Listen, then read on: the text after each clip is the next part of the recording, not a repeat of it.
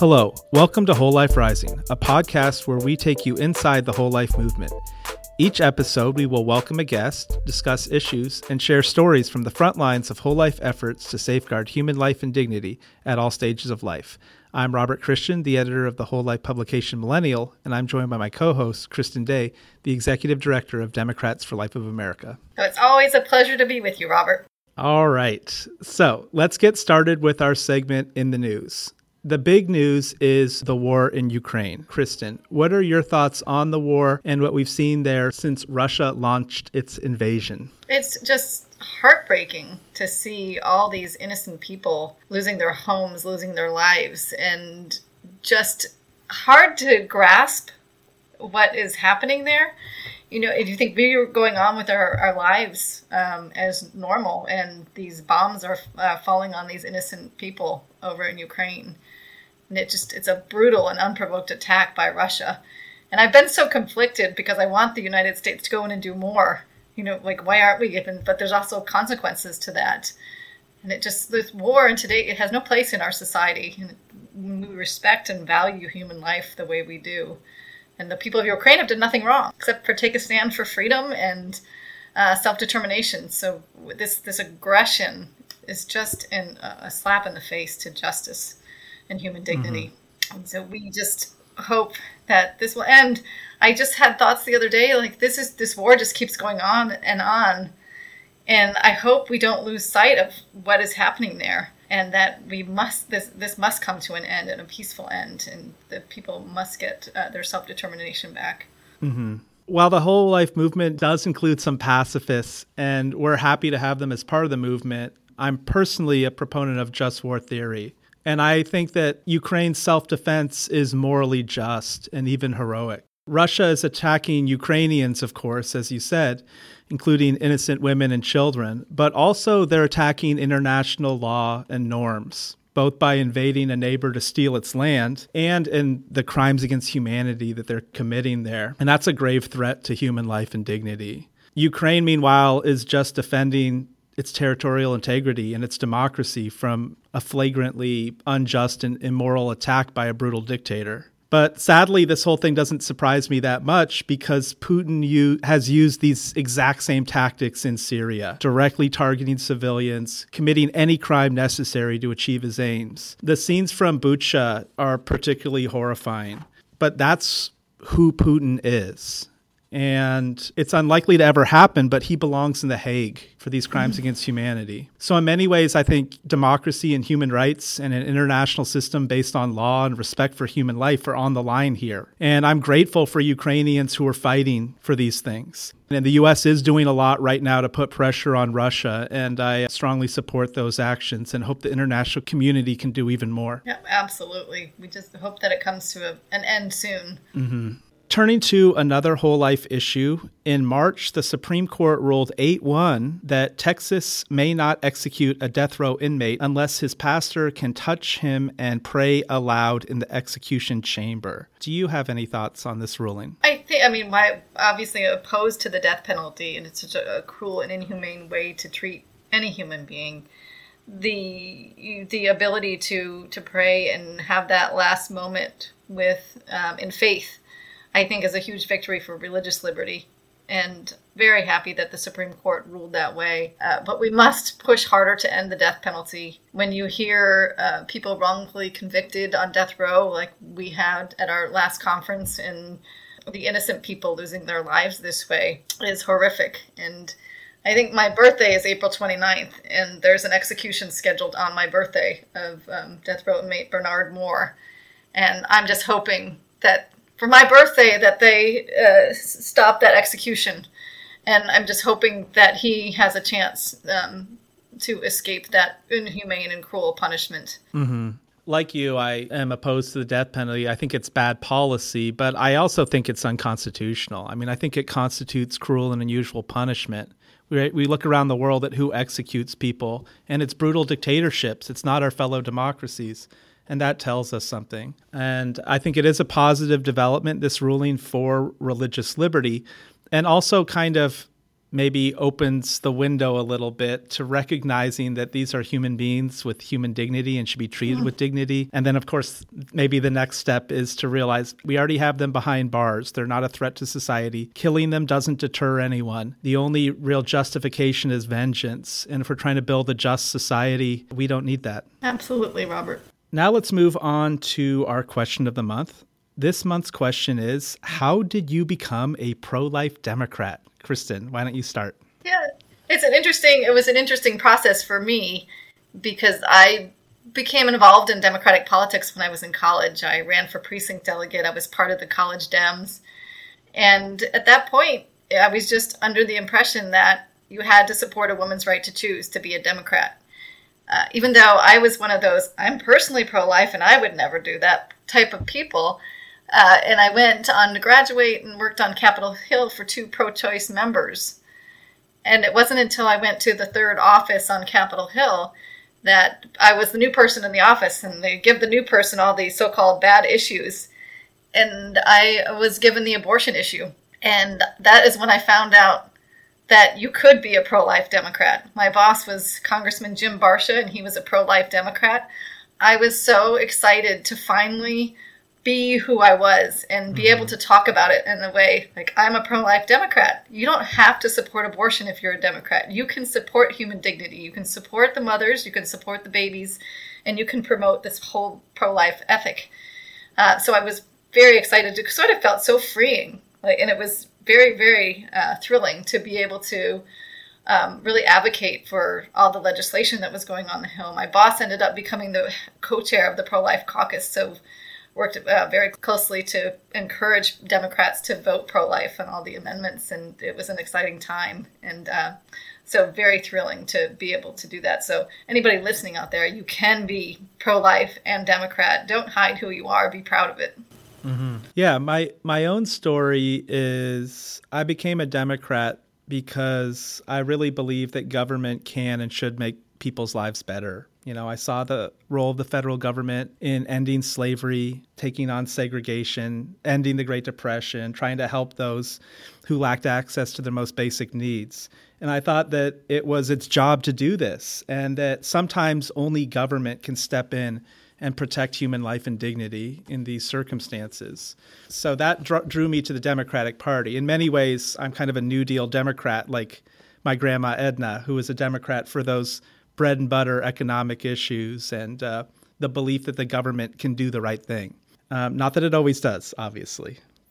In terms of the life side, I didn't think that much about abortion or the death penalty with real depth until towards the very end of high school, I would say. And my views, which were pretty incoherent, really came together in college when I started studying theology and philosophy on my own.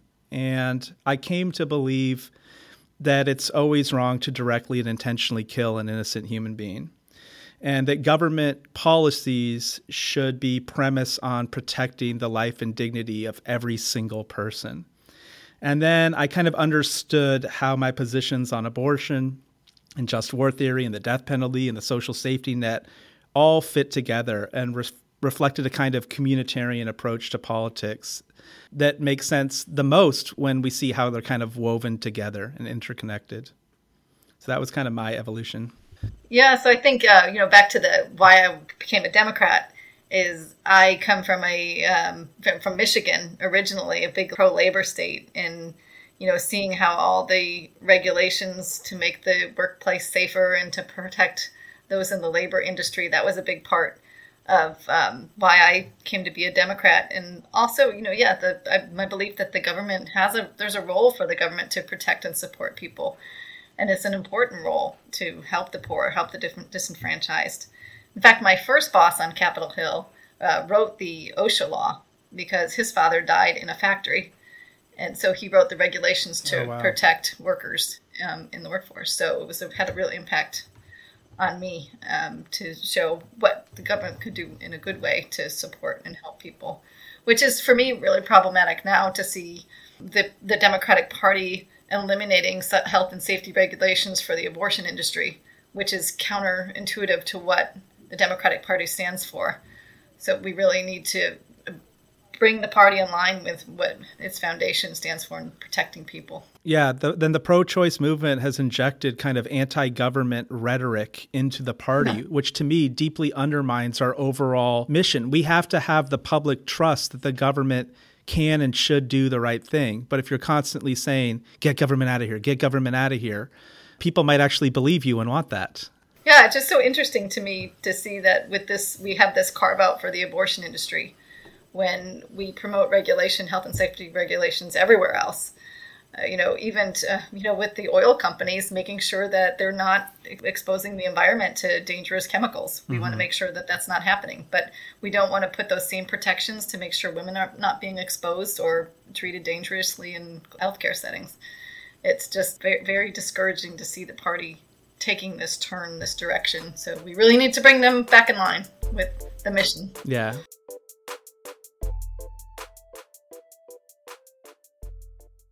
Our guest today is Father James Martin. Father Martin is a Jesuit priest, editor-at-large at America Magazine, and has a big following on social media, where he's often promoting whole life principles and standing up for the dignity of the marginalized and vulnerable.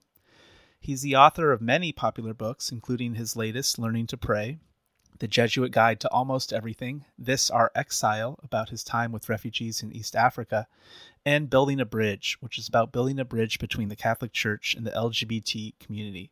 Father Jim, thanks so much for joining us today. My pleasure. Good to be with you. So yes, thank you for being here today. It's such a pleasure to speak with you. The focus of your work has been recently involving gay, lesbian, and transgender people.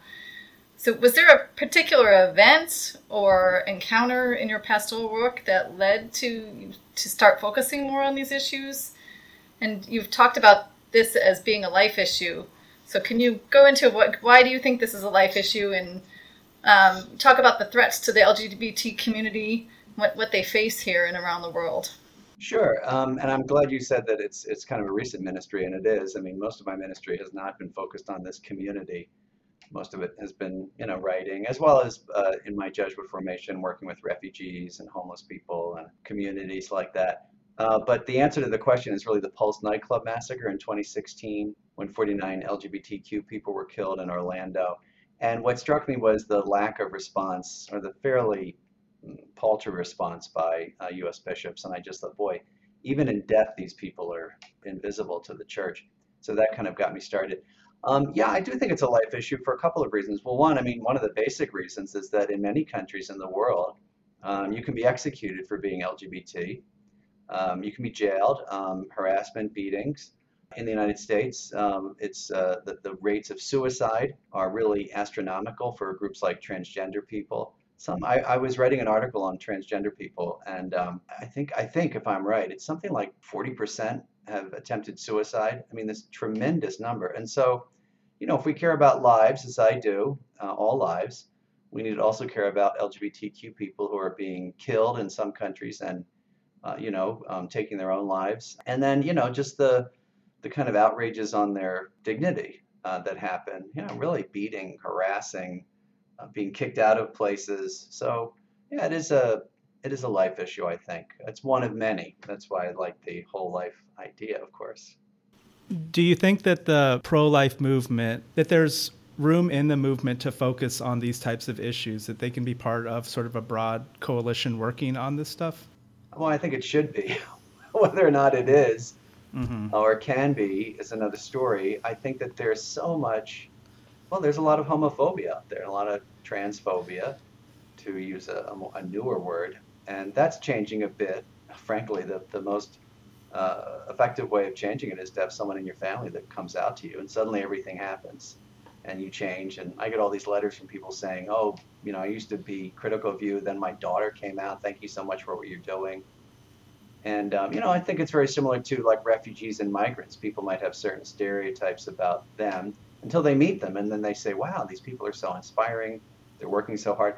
I think, I try to present it always as, the seamless garment, the consistent ethic, that these are people's lives. And I think the only other group that some people in the pro-life movement might have trouble with are people on death row.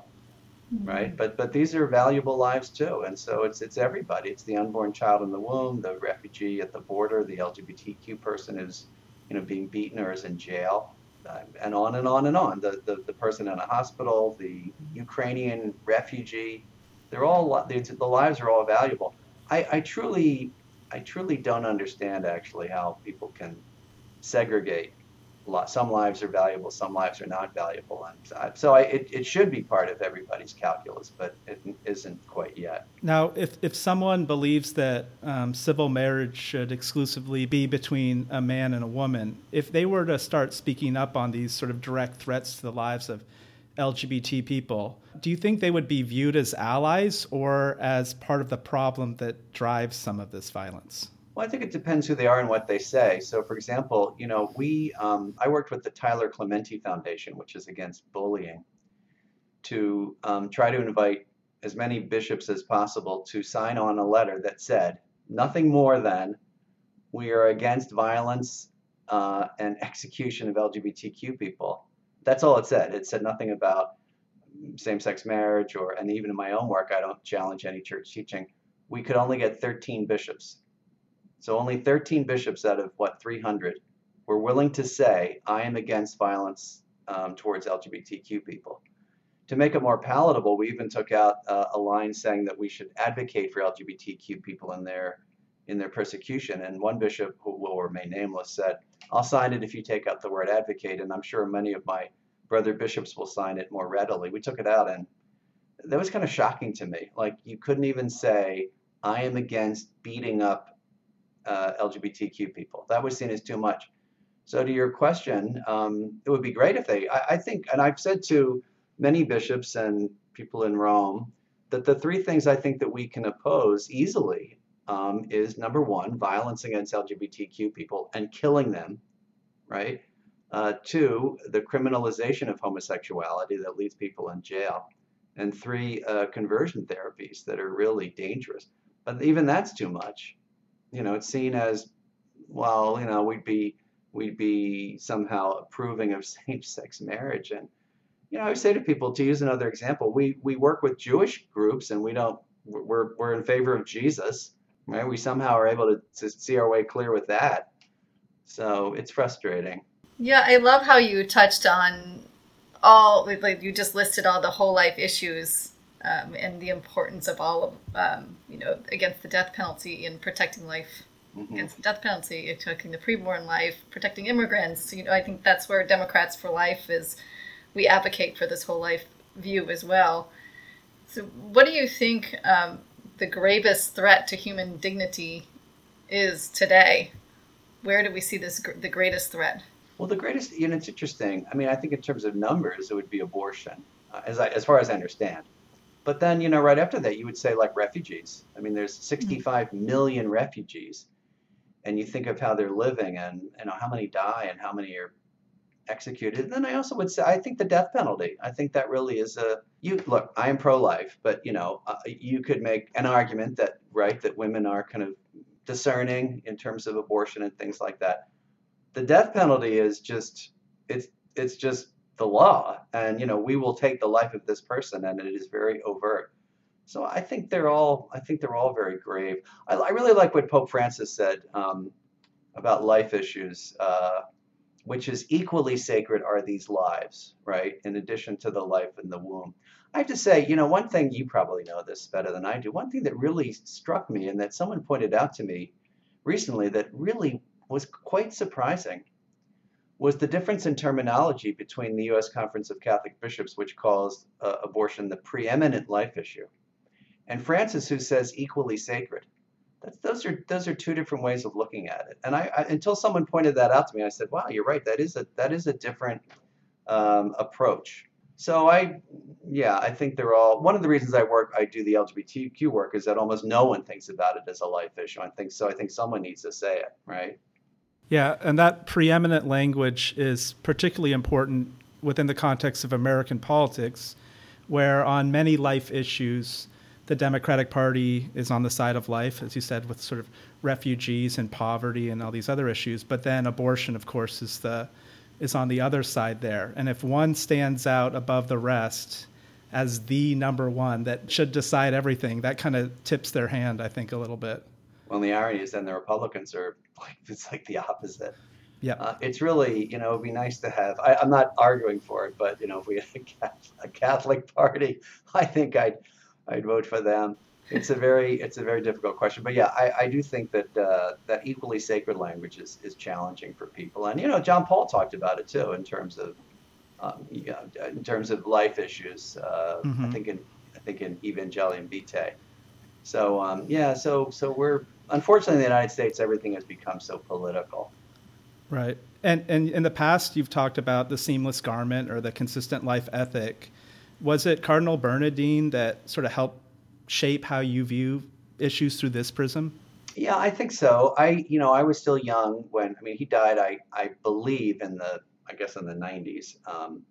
And, to be honest with you, I entered the Jesuits in 1988, and I had no clue about seamless garment. I had no idea. And I think the first time that I heard that phrase was associated with him, probably in the Jesuits or in my theology courses. And I actually found it I find that the image really powerful, the consistent, why would you not want to be consistent? And the seamless garment is really beautiful. And one of the things that really has always shocked me is how much pushback he got for that. He got pushback from other cardinals and other bishops, and I just thought, well, how can you be against that? I think that approach has been, and you probably know this more than I do. You're right up against it. I think when you mention the consistent ethics, some people just say, "Oh, you can't use that anymore." Well, what's wrong with being consistent? So, do you have that experience that his stuff is kind of rejected in some circles? Well, he preempted some of the arguments against it, right? That every life is sacred doesn't mean that every issue is equally important. And he says that. But critics of the consistent life ethics say that it has this flattening effect where the gravity of different life issues is sort of collapsed. But that's really ignoring what he actually wrote and said. Yeah, and I think also that I think you could argue otherwise. That I don't think there's anyone in the United States, I think that's a big claim, who doesn't know that the Catholic Church is vocal against abortion. And so I think we need a little corrective, because for a lot of people that's the only issue. Anyway, so I'm a Cardinal Bernardin fan. Yeah, I think I always like to say that Democrats for Life is the only one consistent with Catholic social teaching, because we do support life from womb to tomb. And, we do get pushback. We get pushback from Republicans, pro-life Republicans, who say we can't be pro-life because we're Democrats. We get pushback from Democrats who say we can't be Democrats because we're pro-life. So it's a very difficult road to travel, but, it's consistent. And, I'm proud of the work that we've done and, against the death penalty, for healthcare, protecting immigrants. And, I think where we stand is hopefully we can get more people to follow us down this road and having this consistent position on life.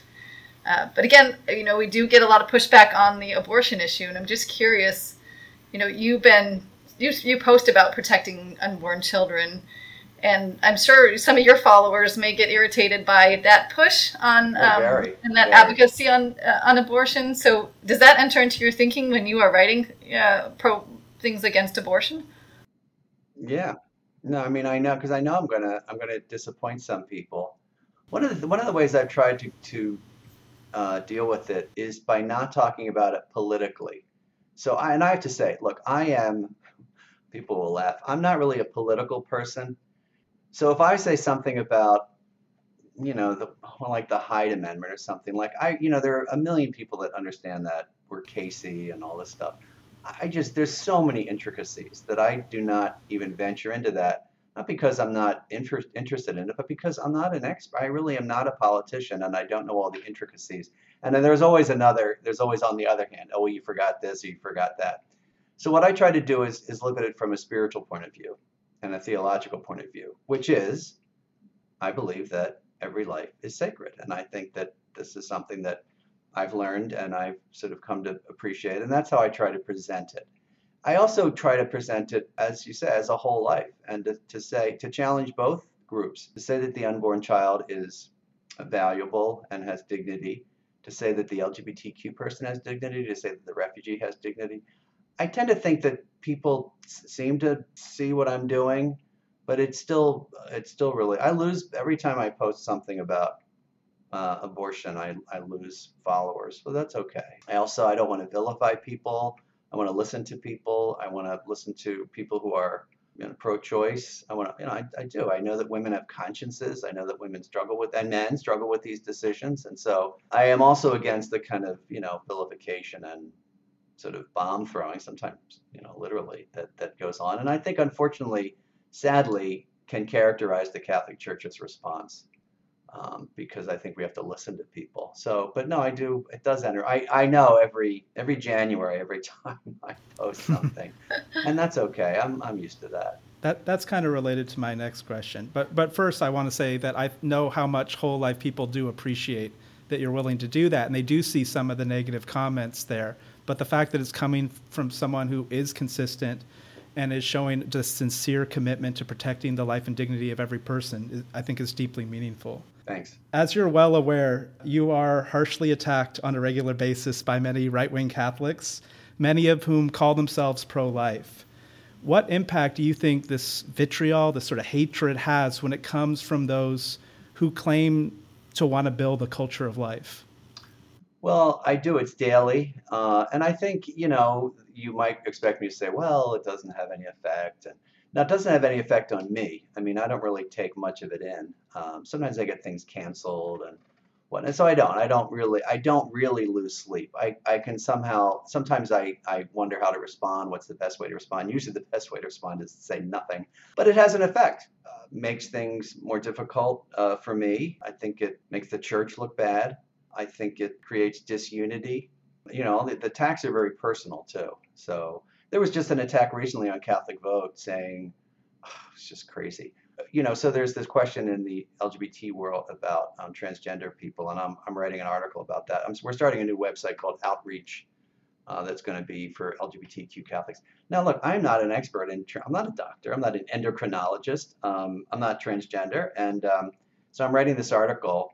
And I also think that there's lots of good articles out there about hormone treatments for I don't know much about that.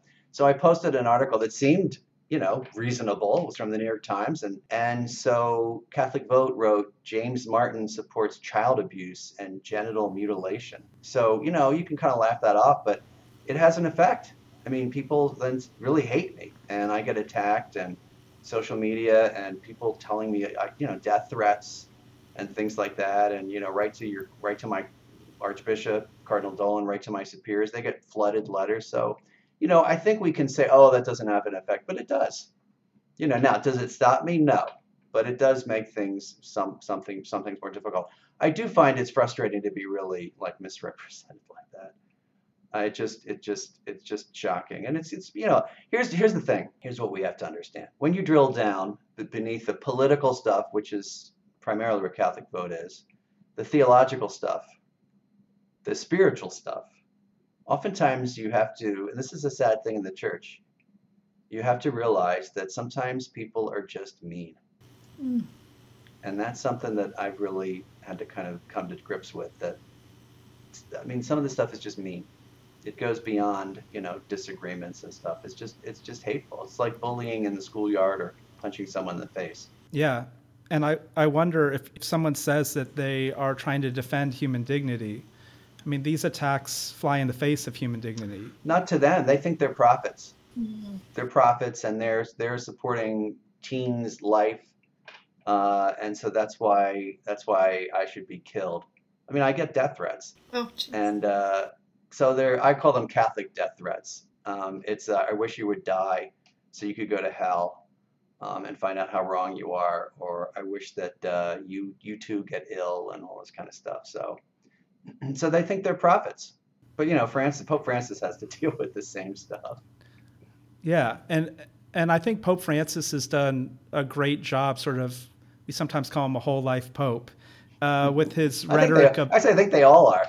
They all are. They all are, and he's definitely one. But he's faced more criticism than John Paul II on how he's approached abortion, right? Totally. But that throwaway culture, and as you said, the sacredness of each life, I think you've already sort of intimated that maybe the USCCB is choosing different language or not connecting these issues in the same manner. Is that a fair assessment? And what would you like to see from the U.S. bishops on life issues? Yeah, I don't know if it's my role to say like from the bishops, but and I don't know if they'd listen. But yeah, I think more consistency. I think, and I was going to say this to Kristen's comment earlier. I think this is much more common in Europe. So in Europe, they have a sense of, yes, we're against abortion, and there are other issues that we need to look at. Pope Francis said something really surprising in an interview with Jesuit magazines in 2013 that was really a big deal because it was kind of the first time he had been interviewed. And he said, which I thought was an interesting approach, that it's like a classroom. We have taught people about abortion, and I really believe this. There is no one in the United States who does not know the Catholic Church's position, which has been very well articulated and very public and frequent.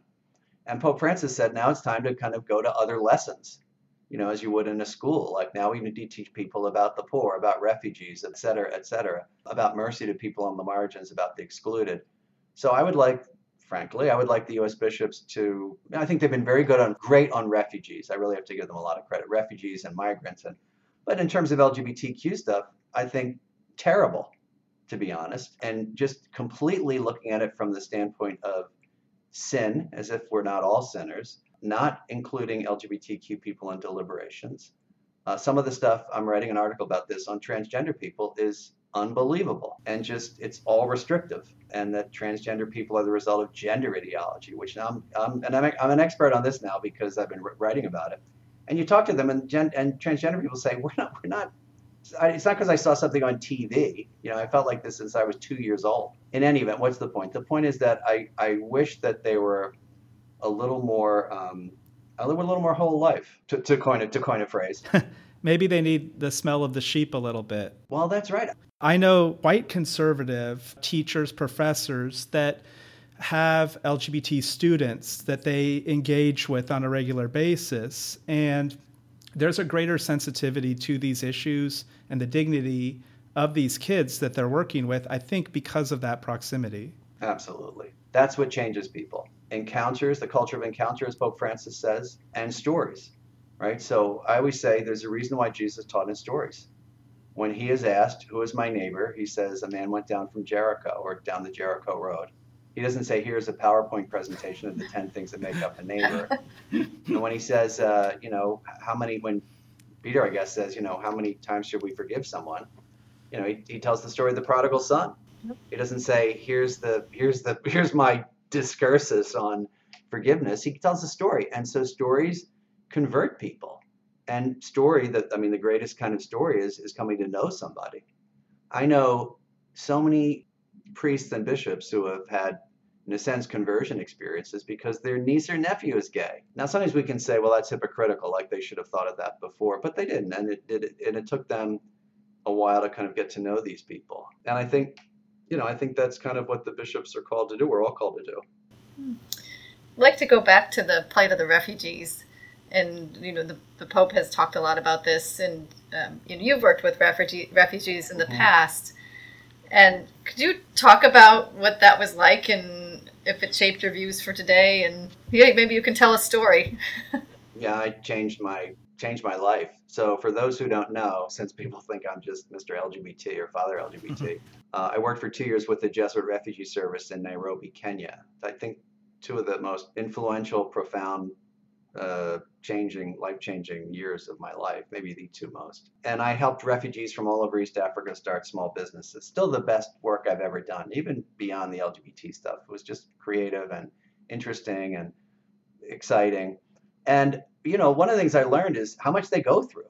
No one wants to become a refugee. And this baloney about these people are coming to take our whatever on the south border. These people are escaping from, they don't want to be a refugee. They want to stay in their home, and they're looking for a way out and safety. And I think one of the things I learned is the danger of kind of categorizing people or stereotyping people. Here's my story that I like to tell. It's a fun story. So, you look at refugees, you say, before I went, I said, well, these are all people from East Africa. They're all kind of used to that kind of life. They're on the go. They're all nomads. right? They're all like cattle farmers. And so, being in a refugee camp, I mean, not that I would want them to be in a refugee camp, but, they're kind of used to that, right? They all live in huts, and so it's not so bad for them. Just insane, but that was how I went over there and, willing to help them. So the very first refugee I met, number one refugee I met, I was working for a time at the UN Processing Center in Nairobi. Imagine that, run by the UNHCR, the UN High Commissioner for Refugees. And I was supposed to do intakes. Very first guy I met comes in. He's from Somalia. So this was in 1992. So the Somali war had just ended. I was in Africa between Somalia and Rwanda, to kind of situated in terms of history. In any event, long story short, he sits down, very tall, kind of disheveled, dirty, ragged clothes, not rags, but, he'd been on the run, obviously. I'd been studying Swahili, and I said to him in my bad Swahili, Jambo, hello, what language, nice to meet you, what language would you like to speak in? And he said, in perfect English, English is fine, so is French, Italian, German, and Latin. Wow.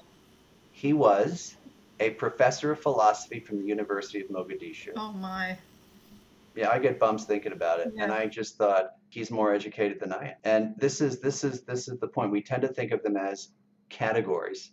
We can't. They're individuals with lives and histories and desires and education and hopes and dreams, like Gaudium et Spes says, joys and hopes and griefs and anxieties. And it was really striking. That was the very first person I met, and I thought, boy, it was stunning. And he spoke beautifully and talked about his experience. He was forced from Mogadishu during the war and went to a refugee camp. That to me is, people are not categories and not stereotypes. And that goes for LGBTQ people. They're individuals with lives and experiences, and we need to treat them like individuals. Thanks so much for joining us today. Anything to plug? New book, new website? Sure. Well, my new book is called Learning to Pray. It's just out in paperback. It's an introduction to prayer. And then, yes, we're starting up a website called Outreach. And it is for LGBTQ Catholics and those who minister to them. And a little interesting tidbit, the new, .com.edu.org. This is outreach.faith.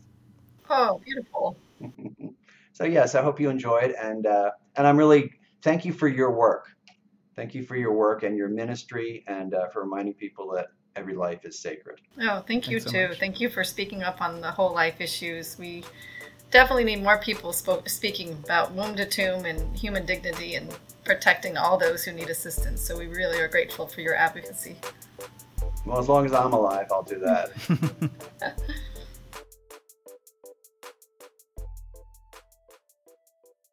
Our next segment is On the Ground and on the Hill, where we talk about whole life grassroots activism, campaigning, and legislative efforts. One issue we have frequently talked about and tracked in the past is the status of the Hyde Amendment. What is the latest? We have some very good news on the Hyde Amendment, and all the pro-life protections were kept in the bill.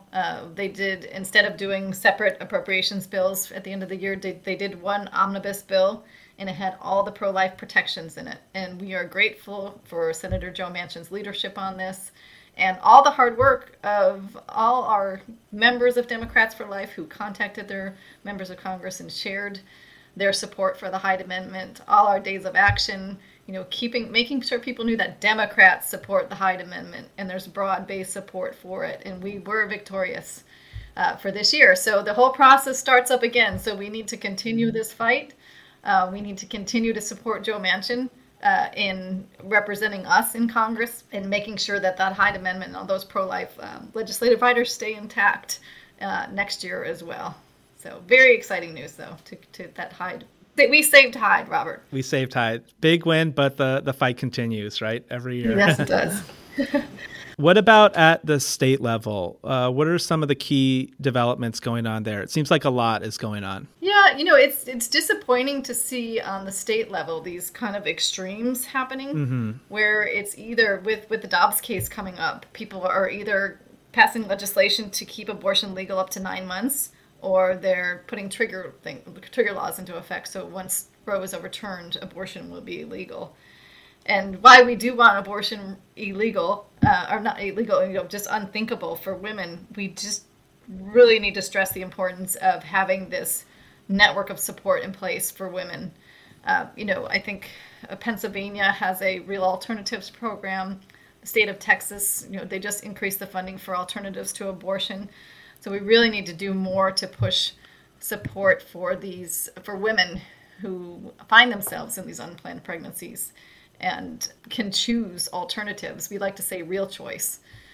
We just had a really disappointing defeat in Colorado where they passed an extreme abortion bill. Again, this strategy of eliminating health and safety regulations for women to keep women safe is just not a sound democratic strategy at all. And unfortunately, Colorado just did pass a law that basically allows abortion up to 9 months. There's a late-term abortion clinic in Colorado. And unfortunately, too, we don't know anything. They don't keep statistics on the number of late-term abortions or how many abortions are performed and when, because they just don't want that information available to face the reality of what is happening in the state. On some good news, though, we are involved in the state of Kansas.